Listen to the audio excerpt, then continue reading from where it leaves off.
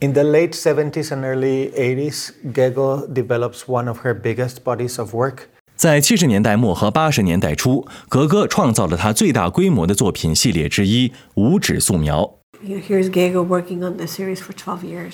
从1976年到1988年，格格用了12年的时间创作，这是她持续时间最长的作品系列之一。她挑战素描的定义。素描不再需要纸，不再需要铅笔，不再需要碳条，它不再需要框架。素描现在自由地存在于空间中。他放弃了他在50年代、60年代和70年代使用过的工业元素。现在他认真审视自己的创作档案，开始回收再利用。他开始整合残余的电子设备，一些可能在垃圾堆拾到的零件。这些作品与贫民窟的出现有关。就像贫民窟一样，用现成的材料制成，这两者之间关系密切。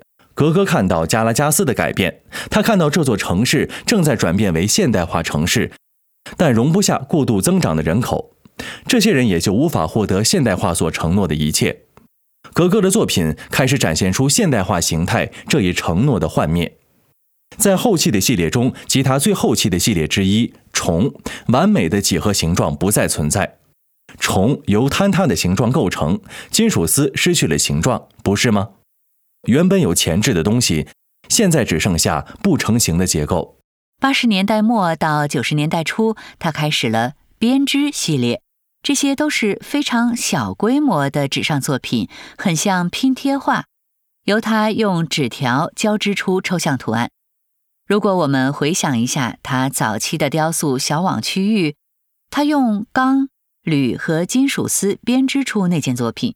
现在他运用纸张将创作方法回归本源。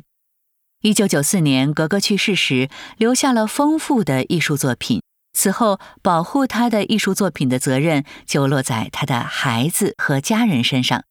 格格基金会在这项工作中至关重要。格格的子女及该基金会的董事托马斯·冈兹和芭芭拉·冈兹与我们坦诚合作。因此，古根海姆博物馆的这次展览也是对他们的努力和工作的庆祝。本展还是对格格一生的庆祝。作为一位女性，她克服困境，将艺术作为一种活出生命力和挑战现状的媒介或方式，不是吗？透过抽象语言，您会否看出这些线条亦是一种人生轨迹？